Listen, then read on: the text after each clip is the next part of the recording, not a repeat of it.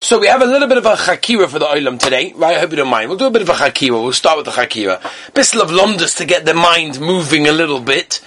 I want to ask you a following question when it comes to, like, Seder, when it comes to, like, trapping animals. Let's understand it, it's always good not just to go through the practical, but to, like, really understand the malacha. So yesterday we tried to pinpoint why this malacha is different than others. I want to try to understand a little bit on a deeper level. What's the malacha of Seder? And there's a chakira. The chakira goes like this. Is it pshat that you're removing the freedom of the animal? Is that the pshat? Or is the pshat that I brought the animal to my rishus, to my jurisdiction? I'm in charge of the animal. You hear the two sides, right? You hear the two sides. My nafkamina. I mean, when is this ever a nafkamina? When is this ever lamaisa? When is this ever practical? So I'll tell you one more. Imagine if you have in your house, your back garden, you have a huge, like, pool of, like, water with fish swimming all over the place. Like, quite a deep thing. Nothing crazy, but, like, a nice thing. You got the fish hanging around, whatever. You take a stone, okay? Imagine, you take a stone, and you throw the stone, and it basically goes into the water, hits the fish, pins the fish down to the floor. So the fish basically can't move. If the tzad of tzod, get it? If the tzad of tzod is that it's trapping the fish, meaning you're taking away the freedom of the fish, then you did malachat seder. But if the malacha isn't necessarily taking away only the freedom of the fish, but it's putting it in my jurisdiction, I didn't do that over here. Because at the end of the day, I can't find it, I can't get it. So therefore, that would pashtus be the nafkamina. So in other words, if the yesod is removing the freedom of the animal, I did. There's no way you can move, because I hit the rock, and the rock pinned the animal down. But if you say it brings it into my rishus, my jurisdiction, it's mine, it's under me, I didn't do that. So, based on what we said yesterday, the Mishnah in Shabbos Kuvav on base, that tells us clearly that the whole Yesod, and as we explain Rashi also, is that I can now get it b'shchia achas. I can now chap it in one chap. Whenever you can chap the animal in one chap, you're over on Seder. Why? Because you put it in a situation that it is in your rishus. And therefore that is the Yesod. The Yesod isn't just taking away the animal's freedom, but it's more than that, it's deeper than that, and that is taking it and putting it into my rishus. Okay, so that's just something over there, just I wanted to speak that out. But another important idea is, what about dangerous animals, right? You have dangerous bees and wasps. People are allergic to wasps, people are allergic to bees. You have mosquitoes. You obviously have snakes, you have scorpions, you've got dangerous snakes. In South Africa, you probably got a lot of other dangerous animals hanging around. So, what exactly can you do in that situation? So the Shulchan Aruch tells us, and again, it's Or Chaim Semishin Tazayin, that you are allowed to trap any animal to stop it from biting you. If it's right close to you, it's going to bite you. What's the reason? So says the Noisei Kain, the Magen Avraham, obviously afterwards the Mishnah Berurah, that it's a malacha she'ein tzricha legufa, meaning I'm not trapping it for the sake of trapping it. Normally it's also going to be an einoi minoi nitzoid. It's generally an animal that people do not trap. And therefore it's an einoi minoi nitzoid, one durabonon. It's a malacha she'ein tzricha legufa, is another durabonon. And it's b'mokim tsar, chazal won't goiza. And it's a famous Mishnah Berurah in Semishin Tazayin over here that tells us this yesod, which will apply to many other situations. Many other situations that two durabonons, but mokum tsar, sometimes we can be makel. Not in every case. We have to know, some yes, some no, but that's the general rule. So, for example, if you have someone that's allergic to a bee, so we'll discuss bees a little bit, and maybe we'll talk about wasps, right? Wasps are, Donnie, do you call them wasps in America? I think they do, no, maybe they have a different name for it. Mr. Ellenberg, what do you say? Hello? What do they call them? You know what I'm talking about, the wasps? Yeah, we call them wasps. You do call them what? They bite, right? Yeah. Why do I seem to remember somebody thinks that? I'm not sure. Okay, you know what I'm talking about, the yellow and white, not the bees that produce the honey, we'll get to those. It could be the same thing as well. But we'll talk about that by because we're talking about that. A wasp, it's bothering me, it's in the sukkah, it could hurt someone, I've got a newborn baby there, you've got children there, you've got elderly people, all sorts of things. So if that's the case, or, for example, you want to take it a step further, you've got rats or raccoons or, a wild dog that's foaming at the mouth, that has rabies, all sorts of interesting things over there. The halacha is you are allowed to trap such an animal, because as long as you don't use a trap that's miyuchan for it, then it's okay. Because again, like I said, it's a malacha so you get a gufa with an enim inside, and therefore it's okay. Now, Agav Nissan Karelet Zatzal writes that if somebody, and this was Nagaya by the way, down in Chiram, I don't know if you know where Chiram is. It's close to Ganegula. There's like a little mini street over there. We actually had a Havamina putting the yeshiva there. But there's a little road there off Ganegula, a very small road that leads to Shamgar. So we actually somebody came to me Shabbos afternoon, years back when I was sitting and learning there, Shabbos afternoon, he says to me, we actually found a snake. We found a snake in that place and was just slithering around. Now, obviously, we don't know the difference, maybe I do, maybe you guys do, but most people don't know the difference between a dangerous snake and a non-dangerous snake, right? I was teaching a number of years ago in Shuafat, in Ramat Shlomo. And it was a bunch of porta cabins. It was a bunch of mamish porta cabins. That was the whole yeshiva there.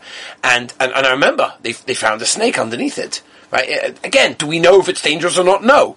Right? Such a thing you're allowed to trap. Obviously making sure you're not putting yourself in any danger. But because it could bite someone, it could bite a child, who knows what's going to be. But Nissan Karelis writes that if it does, it's actually a mitzvah to take the snake and bring it to the hospital. Because the hospital will generally see the snake and know if it's dangerous or not dangerous, and it's concluded in Pekuach Nefesh, and therefore it's okay. Now, what about a mosquito? Right, this is the lifelong shaila.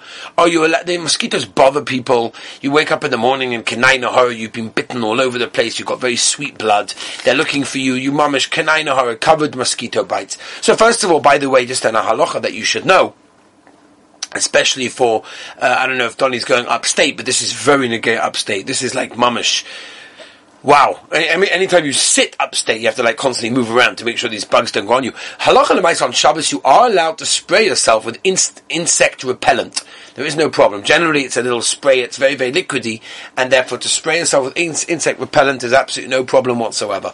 But to trap a mosquito, so a lot of the poskim say that a mosquito isn't a real tsar. Okay, so you get bitten by a mosquito, you'll get over it. Nothing will happen to you. It's okay. You're not talking about something that's going to, a sting of a bee or of a wasp can be extremely painful, and it really can be. Whereas a mosquito it's annoying. It's not painful, it's annoying. It's itchy, it's annoying, they fly all over the place. There's some people that are petrified of it, can't go to sleep at night without going to, making sure it's not there. So generally the halacha is, especially if it's just hanging around the room, you definitely can do nothing whatsoever.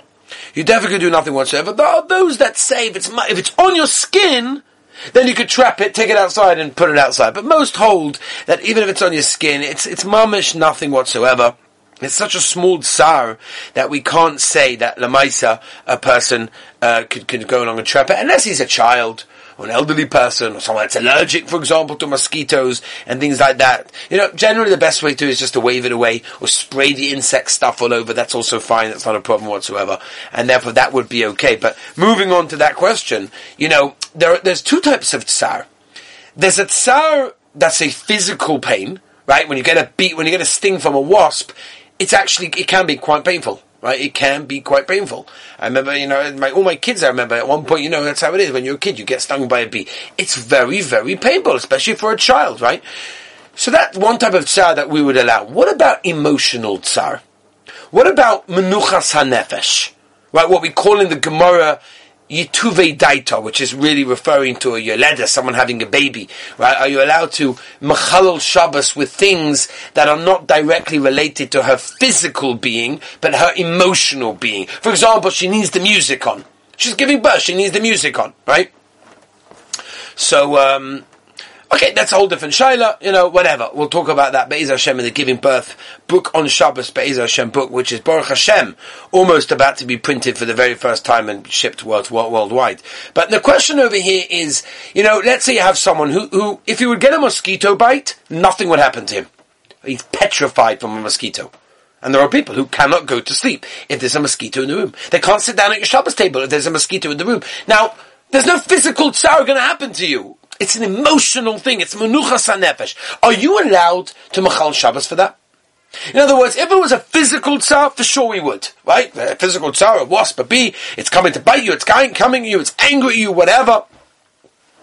It's like so interesting how people are like, I don't know, maybe it's, I don't know, it's an Israeli thing, it's an English thing, picnics, right? I don't know if you guys ever went on picnics. You guys ever went on picnics? Was it one of these things that you did? Yeah? The English are looking like, yeah, such an English thing to do. Let me see a second. Aaron Saxley, did you ever go on a picnic? You did? 1 second, let's get to America here a second. Donnie, picnics? Yes? Wow, 1 second, that's not a right. Your father's from England. Come on.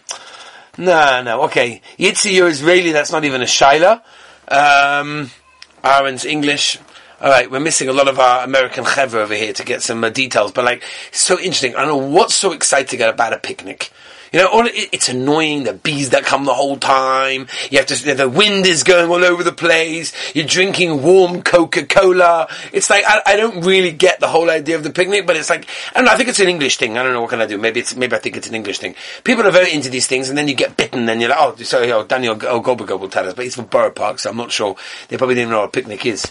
Danny, you know what a picnic is? Where is he? Danny, you know what a picnic is? Yeah?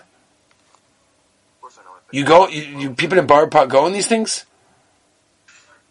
Not that often. I mean, we're very busy people. Very busy people. I hear. Okay, different discussion. Anyway, Shlomo Zalman says that, Yitzi Hazara. Go for it. If you're in a place where there's malaria, can you kill a mosquito on Shabbos? You mean it could be poisonous? Could be. I don't think you have to come on to killing it. Because you could just simply trap it and, you mean when you're outside or inside? Inside. If you're outside, there's no point killing it, the next one's going to come in 5 minutes, like what's the point in that? If you're inside, so just trap it and throw it out. So malacha she'ein tzricha legufa, and it's einam ino nitzot, but welcome tsar, lo gozrun, you could do that. If for some reason there is no way of trapping it, the only way is to kill it, and there's a real chashash, that could be a heta, yeah. There's always the real chashash. Malaria? People die from malaria. I'm saying, when I get to Africa, I'm going to have that problem. If it's Hashem. Okay, okay. I hear. We'll put that on. We should make a pocket halacha series on traveling to Africa by tank. We can advertise it right now on Torah Anytime if you want, right? We'll give out the link for the website. Anyway, Rav Shlomo Zalman wants to say, Gavaldik Gazak. Rav Shlomo Zalman says, we are only makel for Tsar Hakuf. In other words, this that the Mishnah Berurah says, that we can be makel, but Mokum Tsar means Tsar Hakuf, if it bothers your body, not your nefesh. That's no heta. Reb Nissim Karel at Zatzal Lemaisa wanted to say there's no difference between nefesh and guf. In other words, yes, there are some people that it bothers them tremendously when they get bitten and it hurts them and it's painful, but there are certain people that they just can't cope. They just can't cope. Nothing's going to happen to them, but they can't cope. So that person, says Reb Nissim Karel, you could definitely be makel in such a case. Now, interesting question. Stam.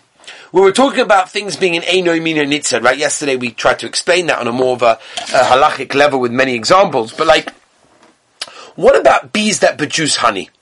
Are bees that produce honey a Mino Nitzad or an Eino Mino Nitzad? Nafkamina, if you've got a bee that produces honey hanging around and you want to kill it, you want to trap it, whatever, because it's dangerous, a kid, is one of the tzirufim going to be an Eino Mino Nitzad? Right? Because on one hand, you do actually want to keep the bee because you need it for the honey. Some people do keep it in an enclosed area. I don't know if you ever went over here. You probably didn't because you guys are a little bit too old. But I took my kids a number of years ago to a place here in Eretz Yisrael. I can't remember what it's called. And they showed the process of making honey. And it's actually very interesting. The kids enjoyed it, whatever. It reminds me of when I took a trip once with my kids to Beit Shemesh, and they were, they advertise these things in Israel of like, Yitzi's gonna, exactly what I'm talking about, right? On the flyer, it looks like this incredible amusement park, and you get there, there's like, one little slide and a little donkey hanging around. I've done this. I have done this. We'll call all the kids in the car, Kenai Nahora, right? Are we there yet after minute number 1? 45 minutes later, we get there, and we're all excited to our entire day out, and we're like, Okay, we'll be finished in about 5 minutes. But they do these things. So anyway, it was very... so I remember we once went to Beit Shemesh with the family. They had like this thing there where you milk goats and traktorim.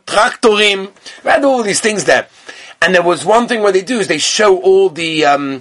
they show like how they milk goats and how the what's it called? They shear the animals and make it into strings. It was incredible. Because in the middle of this thing, there were a whole bunch of Avreichim standing around this person. We forgot the kids were like no shaykhs, and Avreichim were clearing shilas in Lomdus in Masechta Shabbos about how you milk the cow and how you do it. Is it Tvia al gabe behema, not al gabe behema? This poor person was trying to give a kids entertainment thing, and the bunch of Avreichim were clearing the shilah. Gadol shimusha yosim elimudei. Anyway. Where were we? So when it comes to the bees, it comes to the bee situation, and the question is again, is it a mina mitzvah or not? So it comes along the Beis Yosef, the Heilige Beis Yosef, and the Ra'ah and the Navush, they say, of course, a bee is a mina mitzvah. People trap them, people enclose them, people keep them, they need them for the honey. So therefore, yeah, it's a mina mitzvah. That will make things a lot more machmeh, because it's automatically a d'oraisa level of animal, as opposed to a mosquito, which is a d'rabbanon level. Right, you guys are with me with the Shaila, right? Poshet. Comes along Rabbi Yisai, the Heilige Bach, the father-in-law of the Tas. It's also Marshan Beitza, right? Look this up one, Rabbi Yisai. This is a Gavaldige Marshan Beitza. Lamed Vova with base. We're going to vorm over here in Shintazayin, the Maimamotchan, the Chai Odom, the Avnei Neza, and of course the Heilige Hovetz Chaim in the Mishabura, that says, no, it's an Eino Mino Nitzai. No one traps a bee. You know why? You don't want to trap the bee. You want the bee to be free, to be able to go from pollen to pollen, from flower to flower, and pick up that which we need for the honey. Mimela comes along, most Gedolei Poskim, and the Avnei Neza says this very clearly, it's an Eino Mino Nitzait, because nobody wants to trap it. And therefore, according to that, it's an Eino Mino Nitzait, which means it's on the same madrega as everything else. Okay, let's move on now to a couple of the shalas that we mentioned yesterday that I want to get to, and that is unintentional trapping, right? So there you are, being a very good son, and you're taking out the rubbish for mum, right? She said, do me, my dear, darling, Shloimela. This way, yeah, it's okay. My dear darling Shloimela, will you do me a favor? Please take out the rubbish. Put it in the bin.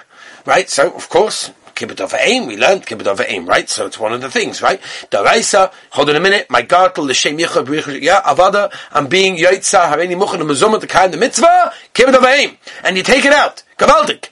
And you open up the bin. You open up the bin, the thing that has the rubbish inside it. Or like we explained, the Americans have to add on a few words to explain what that is. It's a waste paper basket. Yes, okay. We figured it out what it is. Oh, a bin. Okay. So then you open it and all the flies go all over the place in the summer. Come on, you know what I'm talking about. Maybe not in Manchester, but like in other places. So all the flies go everywhere else, and you put it in, you want to close the lid. Hold on a minute, you're trapping flies. Okay, it's an Eino Mino Nitzai, because a fly nobody really traps for the sake of trapping, but you're still trapping. It's a psik reisha. It's for sure happening. So the Torah already brings from the Bala Trumas, from the Rabbi say, this goes back to the Rishonim, this Shaila. Back to the Rishonim. That you have to be very careful whenever you close any box. They're talking about even a drawer, anything that could have a fly in it.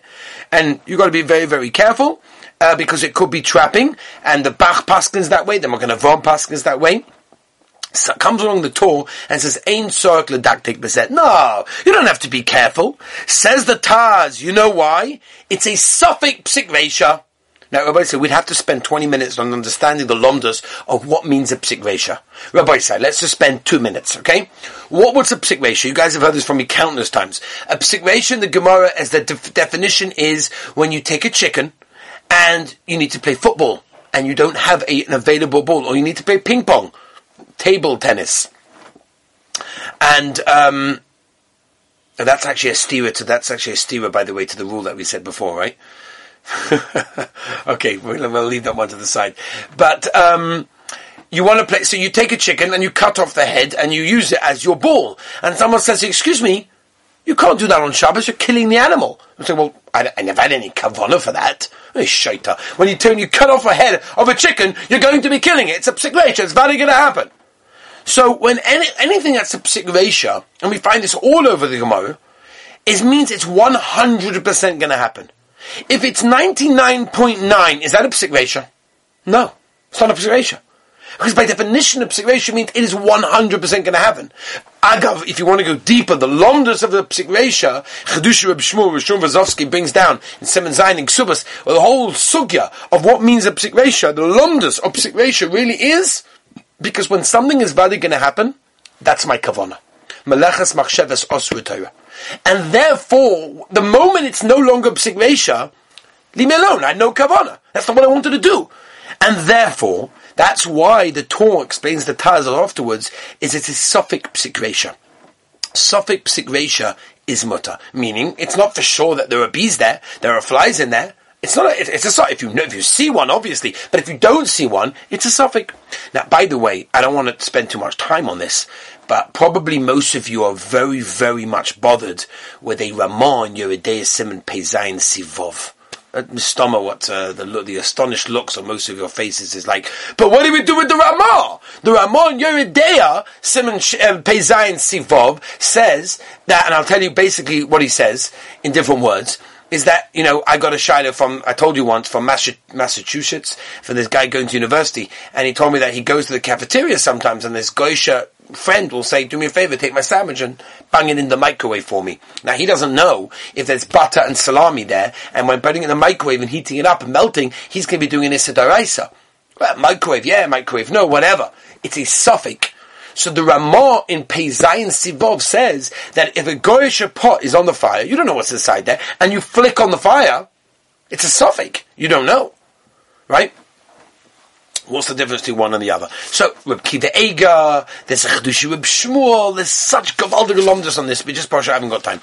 But I will tell you Lemaisa. Halacha Lemaisa is that when you close the bin, you should try to make sure there are no flies there. How do you do that?